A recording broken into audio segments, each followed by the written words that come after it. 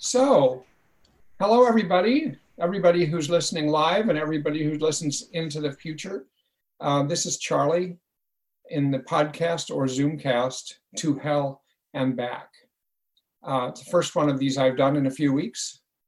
While I've been adjusting to just all of the alterations of being at home that everybody else is adjusting to, and it just has thrown me off from my usual game. In that respect. So anyway, I'm glad to be back and to take an hour with you and to talk about something other than the pandemic. I was talking about the pandemic and certain perspectives on it and skills to use during it, but actually I decided on this one that there's so much of that going on, at least in my awareness.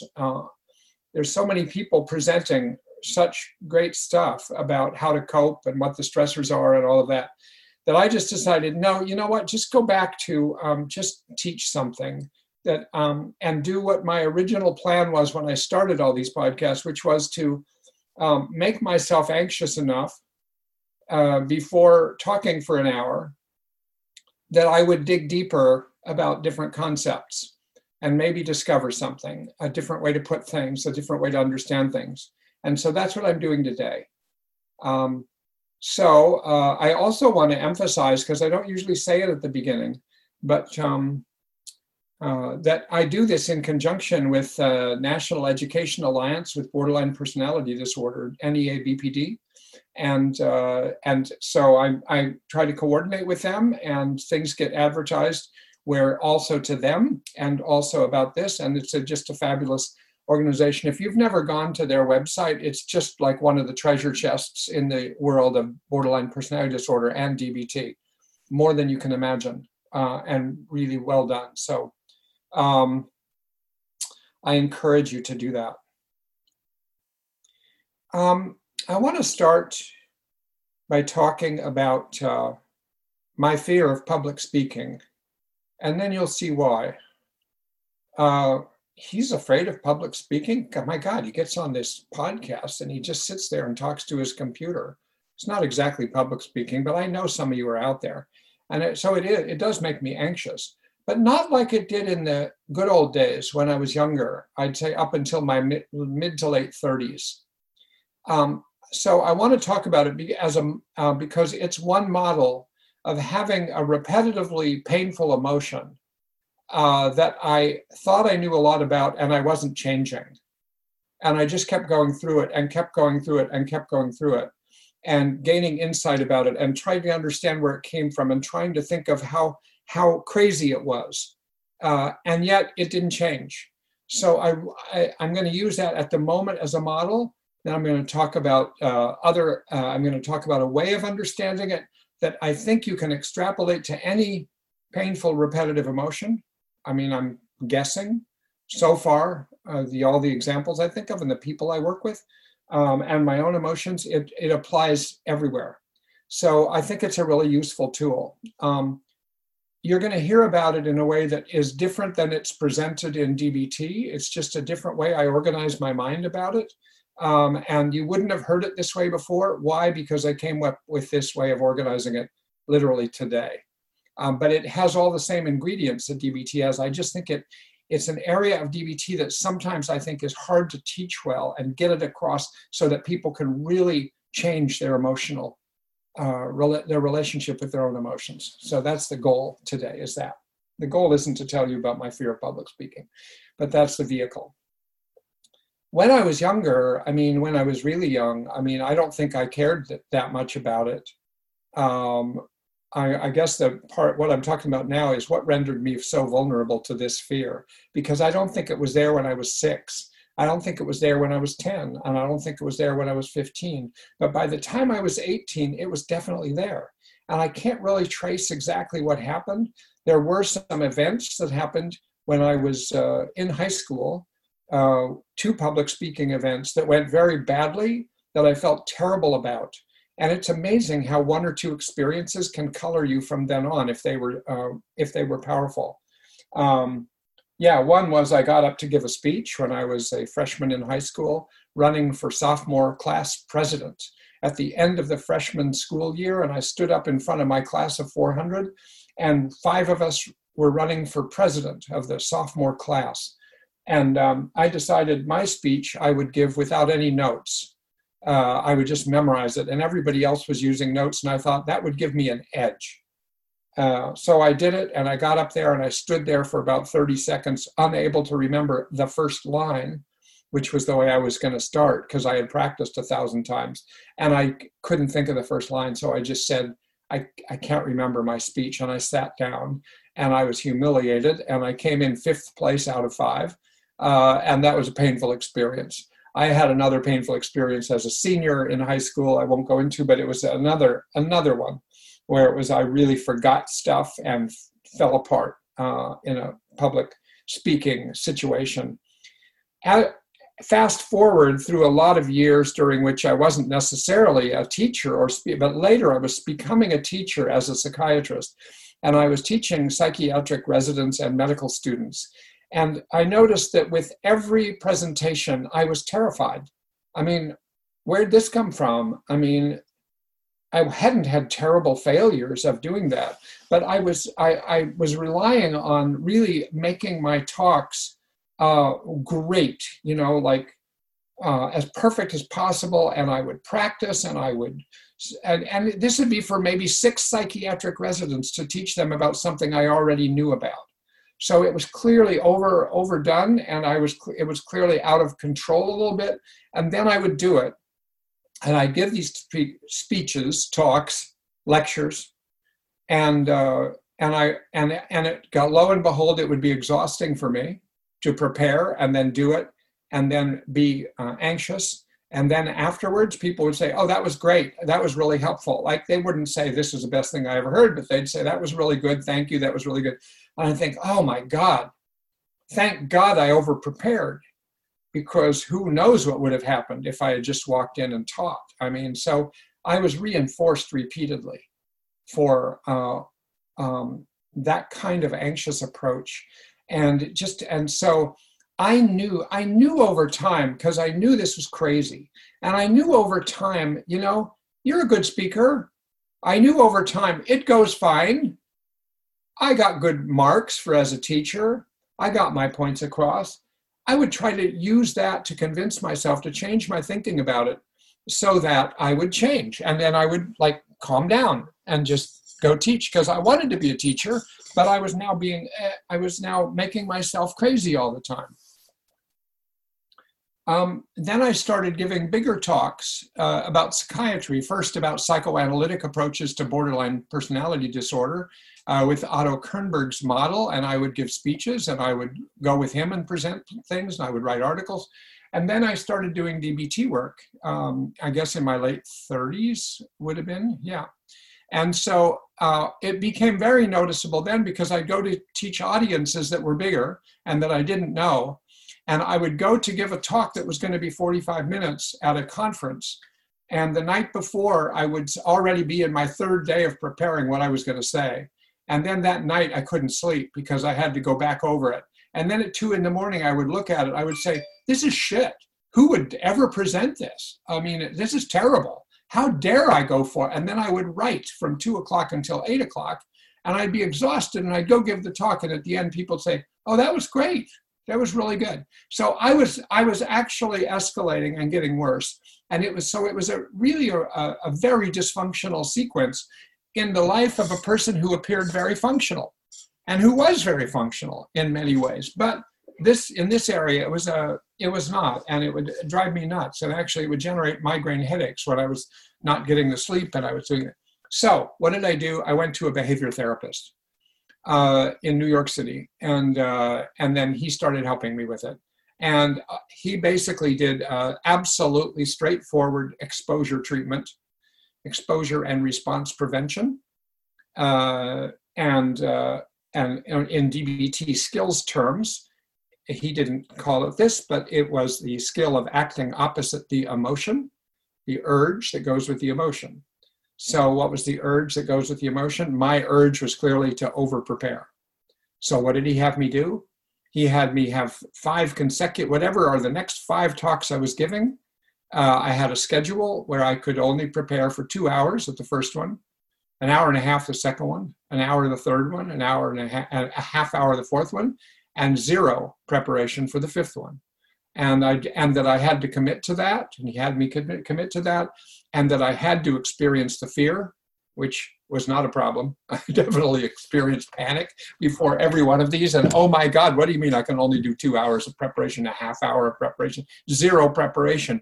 And the zero preparation came at the end when I was about to give a talk at an international symposium in Italy, where I was the junior person along with some famous psychiatrists. And that was actually my last 2 talks in this series of 5 were those, a half hour for one of them and zero for another one. So I went through this, and I was shaking and I was frightened, and I would just try to distract my mind before the talks. It didn't help to obsess about them because I knew I wasn't going to be able to prepare. So I would just do some preparation. I had to narrow it down and create a little outline or something like that, and then just talk. And every talk went fine, including the last 2 that I got. In fact, the last one was my first talk ever about DBT. It was about how to put DBT on an inpatient program, during which I just told them how I did it and what we had to consider, and which people really liked. So I thought, oh my God. And that experience transformed me for the rest of my life. I mean, that's not an overstatement. It's not overblown. I have a deep respect for exposure treatment when it's done well. Because he really did it well, and I was a good student, which some people we work with are not that good a student, and they don't really comply, and they don't really commit, and things like that. But if you do, it does somehow get into that emotion regulation system that's in the middle of every one of us, and it changes it. If you really are struggling with what I was struggling with, and I think, though, this is a particular problem about public speaking fear, it overlaps with others, as I hope you'll know by the end of this talk. And actually, my ultimate goal would be that anybody that listens to this consider what you wrestle with yourself, or with, if you work with clients, what they wrestle with, and see if you can map it out in this way. Because let me tell you what the map is now that I told you that experience. Here's the map as I think of it right now. This is sort of my way today of thinking of this. I sort of think of this as that there are 3 panels. Think of physical panels, like the way people make posters. And so, you've got the middle panel, the panel on your left, the panel on your right. So let's say, and this is the sequence from left to right of an emotion, of regulating an emotion. And this overlaps with other models within DBT, like the model for emotions that's in emotion regulation training skills. It's also overlaps with behavioral chain analysis. So there's nothing new under the sun here of what I'm saying, but it's my way of visualizing it. And I'm hoping to make it simple enough that I don't actually need to draw it for you, though I'm willing to with the options available on Zoom. And if I decide to, I just will, because since I'm not going to find out from you if it's a good idea or not. But I want you to visualize the left panel. The left panel, you might say, is the input panel, the middle panel, the throughput panel, and the right panel is the output panel of an emotion. So what's the input panel consist of? Overall, it consists of a balancing act between things that render one vulnerable to the emotion, on one side of the teeter-totter, and the other side is things that protect one. So there's the protective factors and the vulnerability factors that are there when you head into a situation that trigger an emotion. And what are these made up of? I think of 3 categories. They're made up of history. So let's say I'm about ready to give a talk, and I'm anticipating it, and I'm already anxious. What is my left panel, you might say? What's the left input panel? What are my vulnerabilities and protective factors? Well, the vulnerabilities are that I've acquired a pattern by then of really being freaked out about giving talks and thinking they'll go badly and worrying about them and thinking I have to over-prepare in order to make it go okay, if not perfect. So I'm already got that. It's my biology. It's my history. I've had some negative experiences. It renders me vulnerable for the specific trigger, prompting event, activating event the specific event of getting ready to give a talk. So already I come into it with these factors going on, and they're based on my history, they're based on my biology, and they're based on the context. I tried to think today, does that cover all the waterfront? And for me, so far it does, though I'm willing to change it in a moment's notice. But I sort of think, no, we enter into every situation with some combination of vulnerabilities based on our history, based on our biology, and based on the particular context we're entering into, which might be different than other contexts. Like, for instance, right now, all of us, every one of us, is facing every day in the context of the pandemic. In the context of the pandemic, it has various ways of that context renders us biologically more vulnerable. Why? Well, none of us have the same rhythms we had before. None of us have the same routines we had before. None of us have the same sleep pattern exactly, or the same eating pattern exactly, or the same exercise pattern, or the same socializing pattern dealing with our issues of attachment. I mean, nothing's the same. Now, some people preserve things pretty well. Some people don't preserve things very well. But every one of us is rendered more vulnerable to every activating emotional event, one way or another, by this situation. So that's just something about how important context is, and how sometimes the solution to your emotional problems, your emotion regulation problems, is going to be alert to your context, mindful of your context, changing your context, modifying your context, or maybe it's going to be modifying your biology. And we all know lots of things to do with modifying our biology. I mean, regulating ourselves. And they're within the emotion regulation skills package in DBT, for instance. The ABC Please skills are all about making yourself more resilient, less vulnerable, protecting yourself, getting yourself, more ready to deal with emotions. So that's what I mean by the left panel. I'll be returning to it because I actually think you can apply it to every single situation of somebody who's trying to change what happens next, which is now, let's say you move from the left panel to the middle panel. What's in the middle panel? Because the middle panel in this talk and in this way of thinking is absolutely central. It's sort of like where the problem lives. It lives in the middle panel. It gets transacted and retransacted and done over and over again in the middle panel. And what was going on in the middle panel made it impossible for me, even a pretty smart person who had pretty successful experiences, to change my fear, which actually was going up, of giving talks. So what's going on in the middle panel? Three main things, okay? Number one, and we all know these things if you know DBT, because they're in the model of emotions. But I think this is where you really got to get in there and change this in order to change your chronic patterns. One is the prompting event. So that the prompting event, of course, bears a very intimate relationship to the left panel. Why? Well, in me, there were all kinds of events that happened earlier in my life that were part of my history that got programmed into my biology, which I already was a pretty sensitive person in some ways and sort of heightened sensitivity. So I had those things. And so I was already, ready to be triggered if I was going to be giving a talk.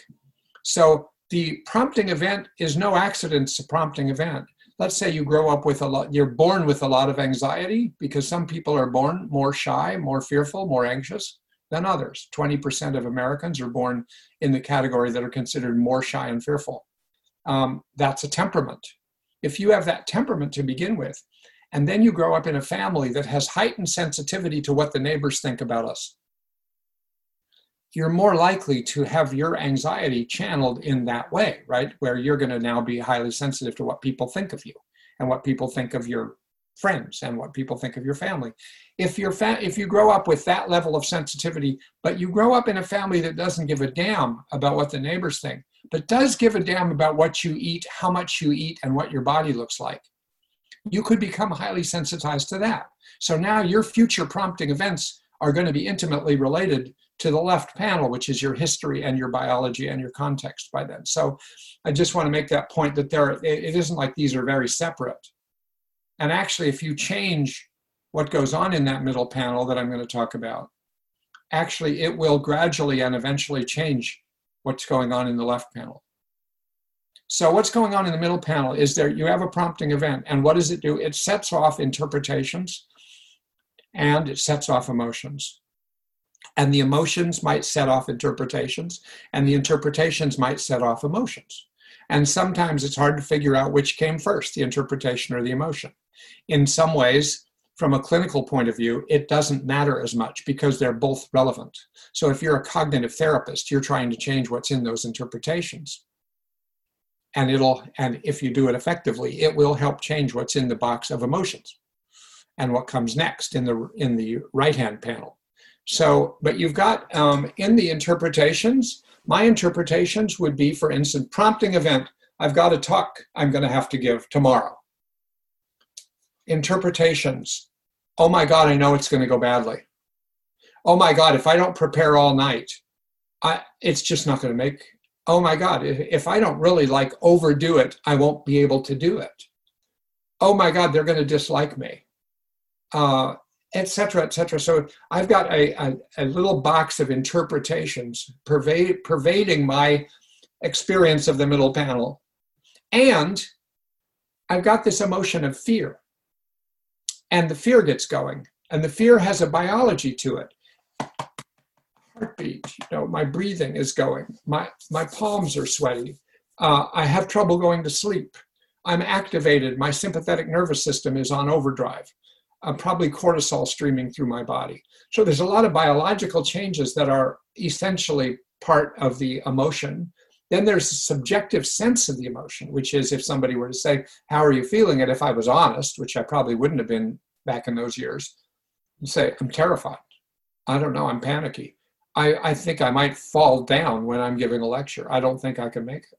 I mean, so there was that experience of panic going on. And so there's the biology in the middle panel there, that's all part of the emotion, and the subjective sense of what it is, which is how do you feel?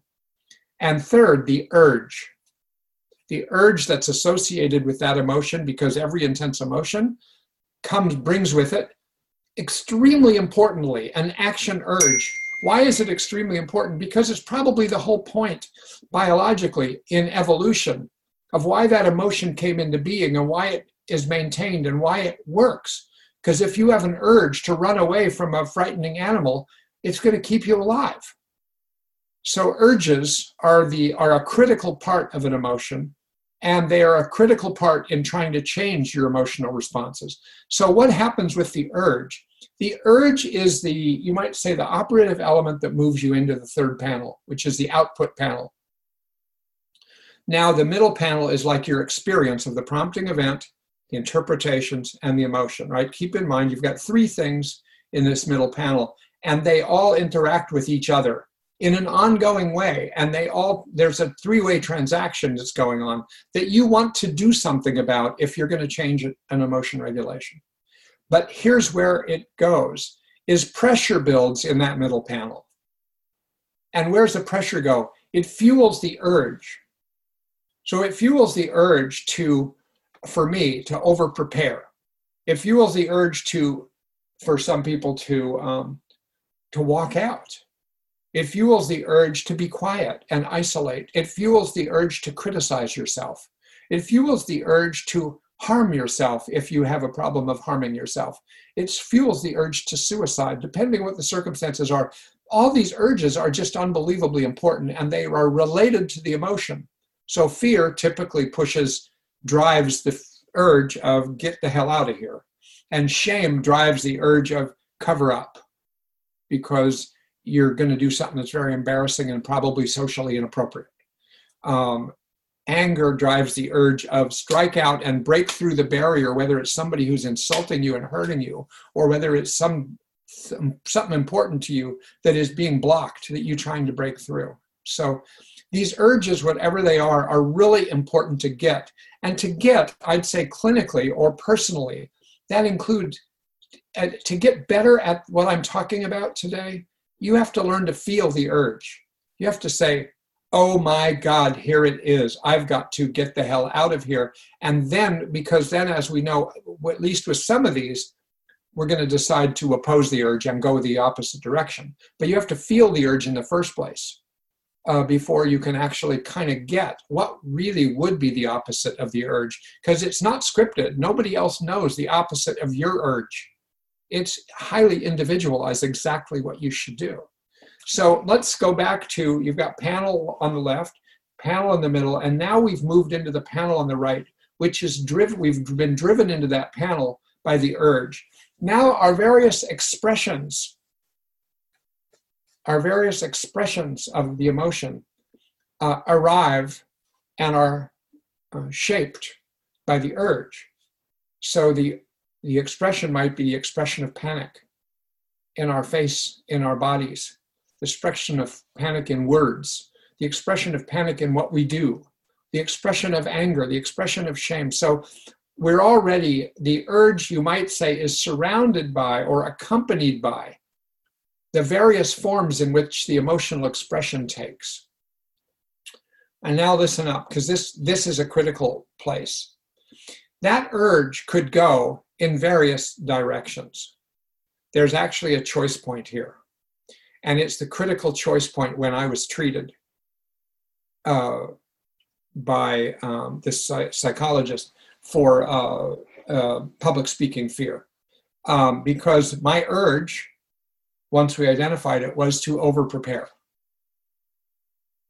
So specifically, I had to not over-prepare.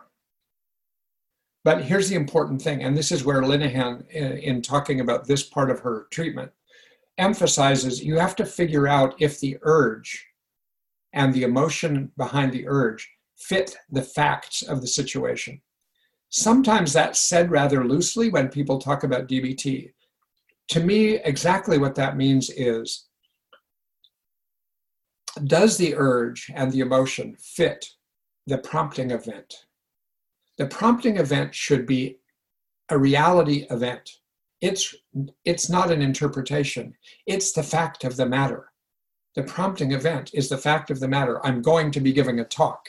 Prompting event, if you have PTSD and you were sexually traumatized during your life, prompting event is when you encounter a cue that is in some way associated with that original event, which rendered you so vulnerable. Now that's a prompting event.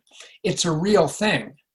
So, does the urge drive you in a direction that actually will solve the prompting event or somehow fix the prompting event or do something positive about the prompting event?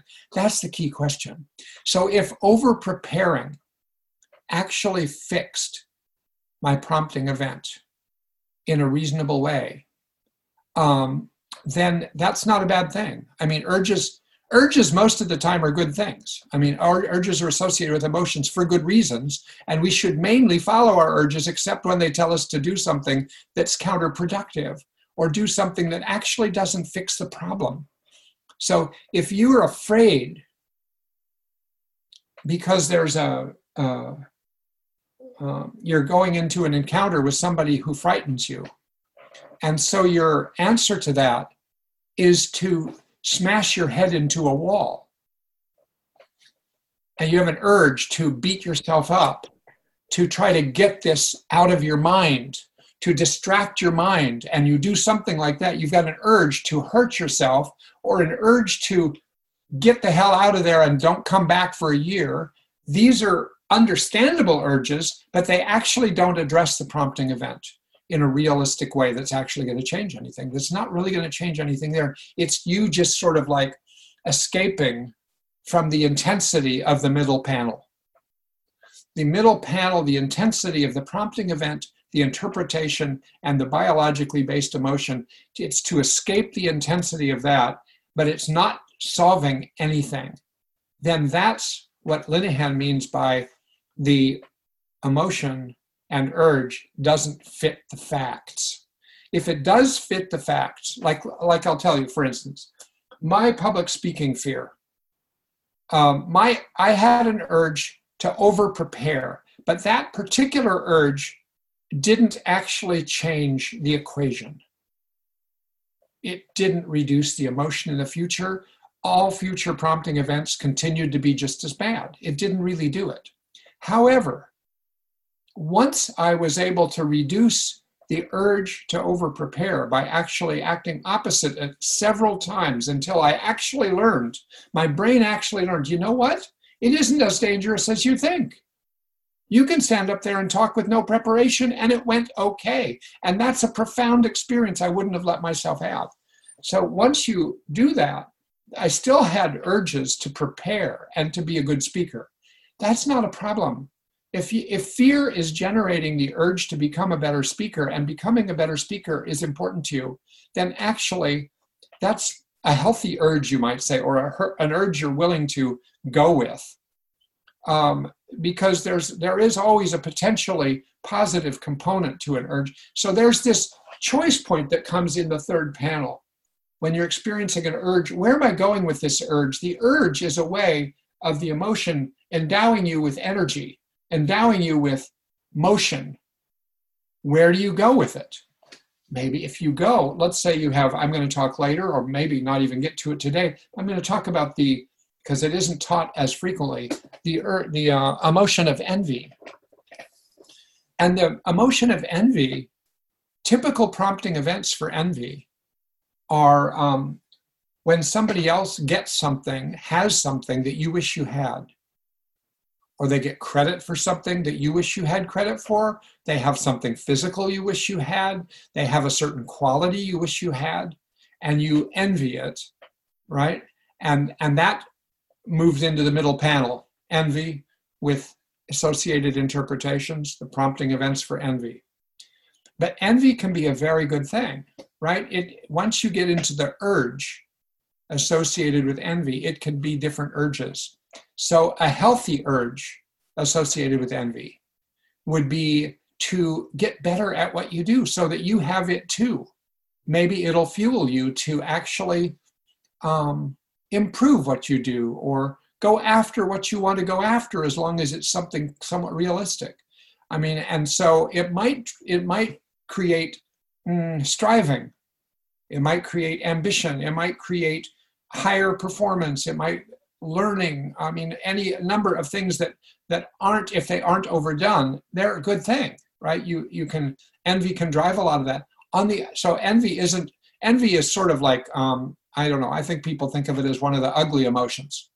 People are ashamed. I'm ashamed in talking about envy, and I have my own, I'm working on my own lifelong envy that came out of my history and my biology and certain contexts. And in working on that, I've figured this out, that actually there's some real problems with some urges that grow out of envy are actually not going to help the situation that set off the envy in the first place. They're just escapes. So you have to distinguish which ones are just escapes, which actually are problematic, which actually don't fix anything and actually make you worse in some ways and set off other problems. And then which parts of the urge are actually things that lead towards problem solving. Because where does problem solving take you? Problem solving takes you back into the middle panel. You're back in the middle panel. And ultimately, I think what you're trying to do when you're trying to change your fundamental internal way to regulate emotions, you have to stop going down that escape road in the right-hand panel. You just have to cut off the escapes. You have to stop doing what those things you're doing if you can. In DBT, that's what distress tolerance skills are all about. That's what contingency procedures are all about if you're a therapist with somebody. It's to get people to stop going down that road of following escapist urges, because the escapist urges are addictions. They are eating disorders. They are self-harm. They are violence. They are dissociation. They are self-judgment and self-criticism and self-loathing. They are blaming other people for everything. All of these are escapist urges. And so you've got, if you're going to be serious about changing your chronic relationship to a particularly painful emotion that keeps coming up, you've got to, one task you have to do is to get yourself back from the third panel into the middle panel. And if you grab hold or make use of the energy of an urge to go into problem solving, that means you're going back into the prompting events and you're changing how you manage the prompting events. Like I found after I went through the public speaking fear treatment and I was doing better, and it started to seem like, wow, this is actually not that hard. I still prepare, but I don't over prepare. I can even sleep before it because I learned that even if I just stand up there, even in the face of fear, and I just go through it and I experience that fear and I give the talk and it goes okay, I realized I learned a new skill. The new skill was to believe that if I have something in my head and if I stand up and talk, it will come out. It might not come out elegantly. It might not come out the way I originally intended it to come out. But you know what? It'll come out. And that's the podcasts. I mean, I never know how I'm going to tell these things, even in the podcast, but I know if I keep talking and I've got these in here, they will come out and I'll be able to modify them on the way out. Once I picked up that skill, and I only picked it up after I was able to stop with the over preparation. So these things are all intimately related. Changing how you manage the third panel by not going down the escapist road, but pulling yourself back towards the middle panel, and which means staying with your emotion. It means being mindful of your interpretations, and it means trying to problem solve the prompting events. Those three things. Regulate that emotion with all the ways you can, address those interpretations, and ask yourself, and that's where the skill of checking the facts comes in. Is this really the facts of the matter, the way I'm thinking about it? That actually everybody is going to think I gave a bad talk. Well, does history support that? No, not really. Not always great talks, but they go okay, and it isn't so bad. So history, so you can check the facts. But I always found that checking the facts by itself doesn't do enough for me with the ones that are chronic and repetitive and painful and difficult. They keep coming back anyway. I mean, I can tell myself 1,000 times, no, this won't go that way. You've experienced this before. People said blah, blah, blah, blah, blah. You can check the facts and actually then you're exposed to the prompting event again. Boom, there it is again. It's really hard to change. And I think the acting opposite gives you a real chance to get back in there, block the escapist urge, stay in the middle panel, be mindful of the thoughts, be aware of the emotion, be mindful of the emotions, and look at the prompting event and see what you can do, if you can do something about it. And guess what? If you start re-regulating what's going on in that middle panel, over time, it changes what's going on in the left panel. I hope you're following me. I watch these because of the pandemic. I have watched more Netflix and Prime Video things than I've ever watched before, like these series of detectives, and they get so many subplots going that by the time we're 40 minutes into one, I have no idea who's who. I mean, sometimes it's like, who did that? Wait a minute. I hope that isn't your experience of this, because I feel like I'm jumping around, but I'm trying to get across the three panels that I'm talking about. So if you change the middle panel, if you change the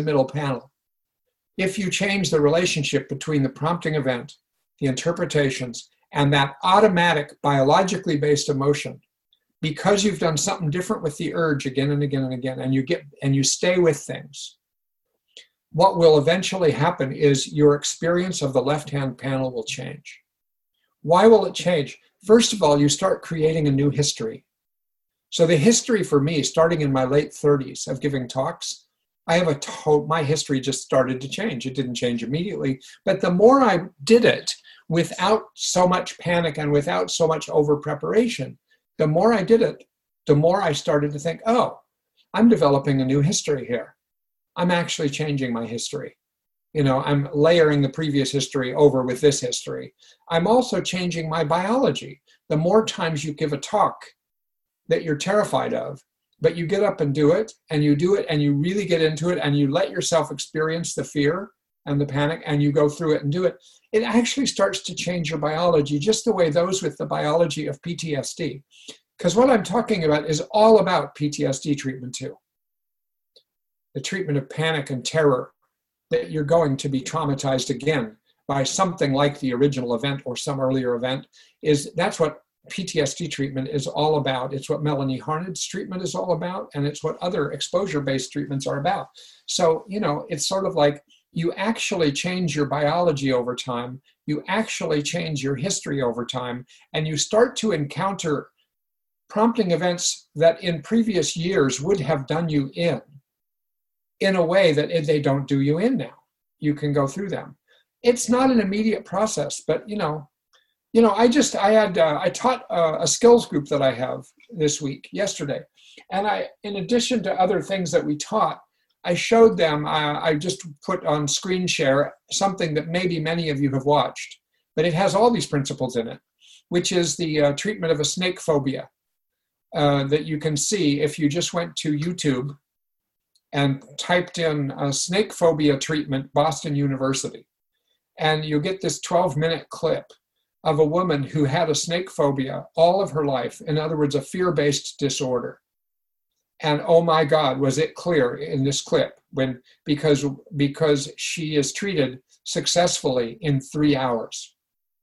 Not 3 weeks, not 3 years, 3 hours. I mean, by the end of 3 hours, she was holding this giant snake, giving it an affectionate name, and then talking, though you could tell she was still frightened. But boy, what change happened? The change happened because the therapist understood this, and he helped her to act opposite her urge to avoid the snake, to run away from the snake, even though intellectually she knew this was not a dangerous snake.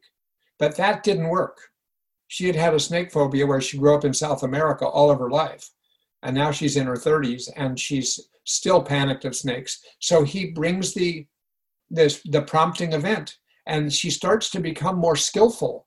She starts to take the urge about it, and she starts to channel the urge in a way that just informs her to be cautious with the snake, to be gentle with the snake, to be careful with the snake, but actually to approach the snake and learn that actually did not damage her. As she even says at one moment in the clip, he says, "So did it kill you?" And she says, "No, it didn't kill me." And that's a very important thing to learn. It didn't kill me. I mean, so, all right. I think I've gotten the main, I think all of these things change. It's another way of thinking systemically.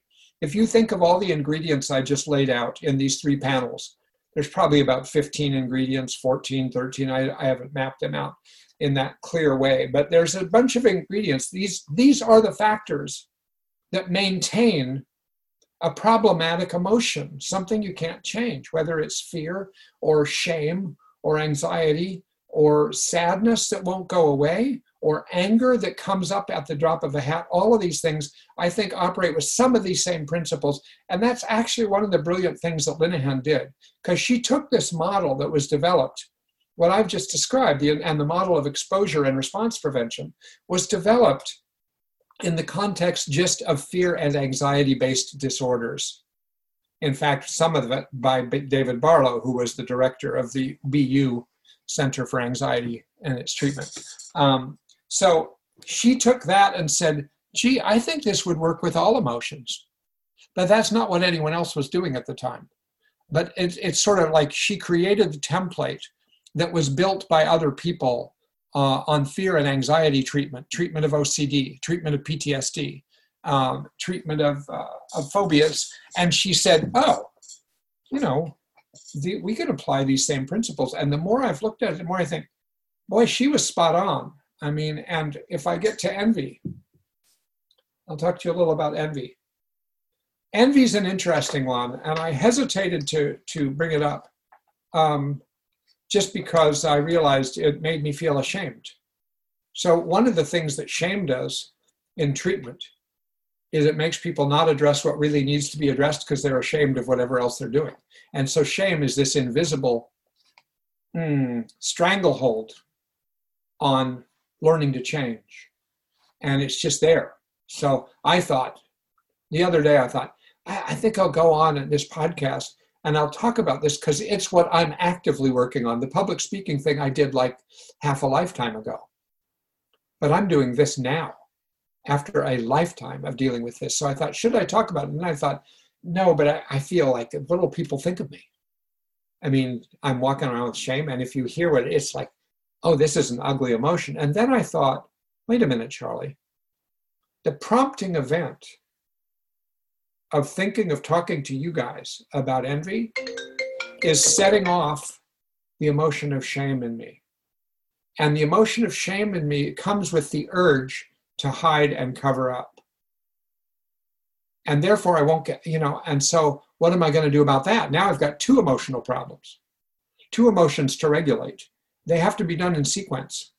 Because first, if I'm going to regulate this and teach you about it, about the envy, I have to act opposite the urge that goes with my shame. So once I get into the third panel with shame, I'm already thinking, no, I got to not share this. I'll just share something else. And then I thought, no, I can't do that. I can't be true to this treatment and true to myself. If I do that, it's not going to help me grow if I just avoid things. So I thought, okay, I'll share this, and if all of you guys think less of me because of this, you just will. I don't see most of you most of the time anyway, but it won't actually be a big problem for me because I've sort of been thinking about it all week and thinking, you know what, I should just do this. And the more I've thought about it, the more I've realized it, the more I got into the interstices, into the gory details of envy, I've realized it's just like everything else. It's just another emotion. It comes with a lot of energy. It comes with urges. It comes with functions. It comes with interpretations that are typical. So why in the left panel am I sensitive? Do I have heightened sensitivity to envy? And you know what? It doesn't take rocket science if you knew me to know. I grew up in a family where my oldest brother was a very high achiever at what he did. And I don't need to go into details because it'll take too long that way. But let's just take it from me. I grew up 6 years younger than a guy who seemed to be just like a prince. I mean, just could do everything. But that in itself wasn't the huge problem. There was also a problem that I cared, wherever that came from, I cared how I did.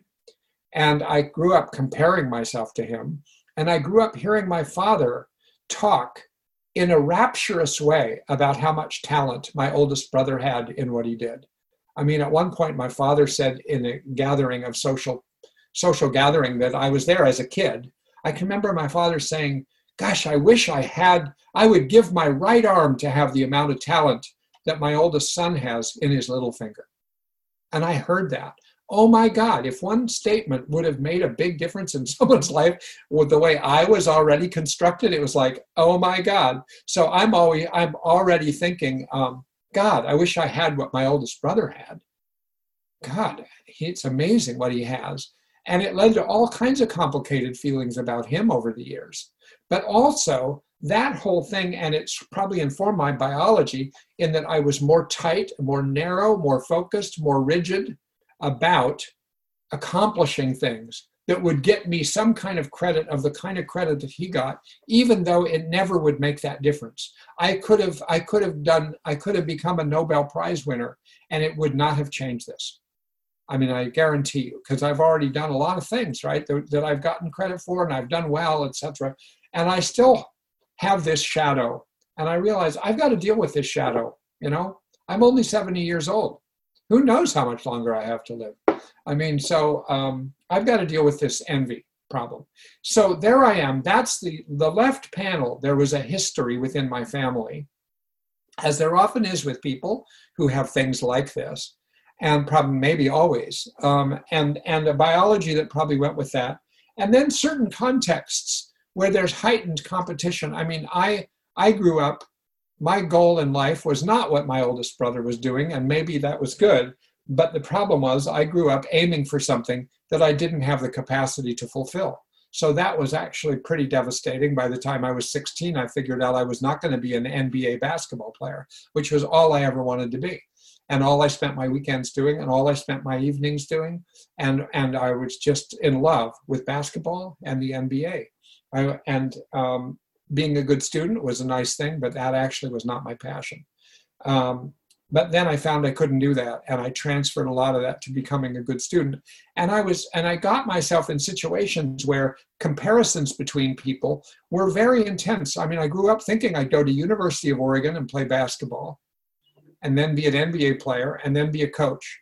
But then that fell apart when I was still applying to colleges. So then what did I apply to? I went to Harvard, where it's just loaded with competition and loaded with really smart people and comparisons going on all the time. And it's sort of like, oh my God. So I put myself in a context that continued to inflame this experience. And so what was the experience? If you get into the middle panel, what would be a prompting event for envy, for me, as well as for other people that have envy as a vulnerability? A prompting event for envy would be if I noticed somebody else get credit for something that I thought I should have, or that I thought I could have, or that I thought I should have done, or maybe I should do tomorrow. It's sort of like if I would hear about somebody that succeeded, somebody that got recognition or credit or something, I wouldn't share this with anyone else, certainly, but I would experience in myself this kind of like craving, and this kind of, oh my God, I should have done that, or what's wrong with me, or why is that person better than me, or they did the right thing at the right time and I didn't, and that would get going in this interpretation box, and it was kind of painful. And the emotion would get going of envy, which, would include a sense of resentment. It would blend into a sort of a craving for something, a coveting of something that I didn't have. And you would think, if you're in the middle panel with me, oh my God, does he think he has nothing? And I knew I had things, but I would undersell them to myself. I would not count my own blessings, not count my own accomplishments, but I would overcount what other people had. And it would lead to urges. So what kind of urges would carry me into the third panel? The urge to discredit myself, the urge to overly credit another person, and then the urge to discredit another person, find ways in which actually they were not as good as that, and they would lead to urges to be stingy, so that I wouldn't be likely to express my appreciation of what someone else did that actually was wonderful. Instead, I would get caught up. And yet I knew enough to not socially act that out, but I still would get caught up inside with this experience, which would inhibit me. And then when I look back, there's so many times I wish I had gone to someone and said, that was wonderful, that was fabulous. And I do some of that, but I pick my spots about that. And so that's what I feel bad about. Then I feel ashamed about that. But it's sort of the urge would go in that direction to either find the holes in someone else's argument or in someone else's resume, someone else's credit, discredit someone, but also be discrediting myself, but then try to boost myself up. But that never seemed to work very well for me. So what was the opposite action that I now need to take part in? I mean, because like I said, the envy can be a wonderful thing if you can channel it into striving and say, you know what, I want to do this better. And that has worked that way for me. So it isn't all a negative thing. But the negative part I've shared with you because it doesn't solve the problem. It would never change the prompting event if I discredit someone else, or if I undercredit myself or overcredit, or all this sort of apportionment of credit is a problem. So what will make a difference in the middle panel, which is what I'm really ultimately talking about in every one of these cases.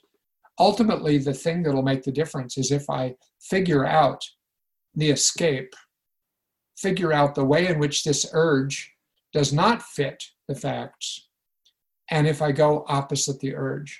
So what I've been thinking lately, this week, and starting to practice it more and more, is to credit other people, express appreciation where my gut, my emotion is telling me, no, don't do that. You're just giving them more credit. Oh, it's so crazy. And I'm realizing it's so crazy. So crediting other people, appreciating other people, counting my own blessings, feeling and expressing gratitude. That these are the things that go against envy, because envy and gratitude kind of go opposite each other in that respect. So if you can do these things over and over again, and really do it, as Linehan says when she talks about these skills, you have to figure out how to do it all the way, so that you aren't just sort of like saying, well, let me give this person a little bit of credit. No, actually, go for it. Go all out. I mean, realize that, that you're stuck in a very small place when your envy controls your actions, your envy controls your expressions. So to me, that's where I'm at right now, using this scheme, trying to work on the envy problem. So I see I'm within like 1 or 2 minutes of being at the end. I think, strangely enough, I thought I was going to take 2 podcasts to cover what I'm talking about. I think I've gotten it across as best as I can think of right now.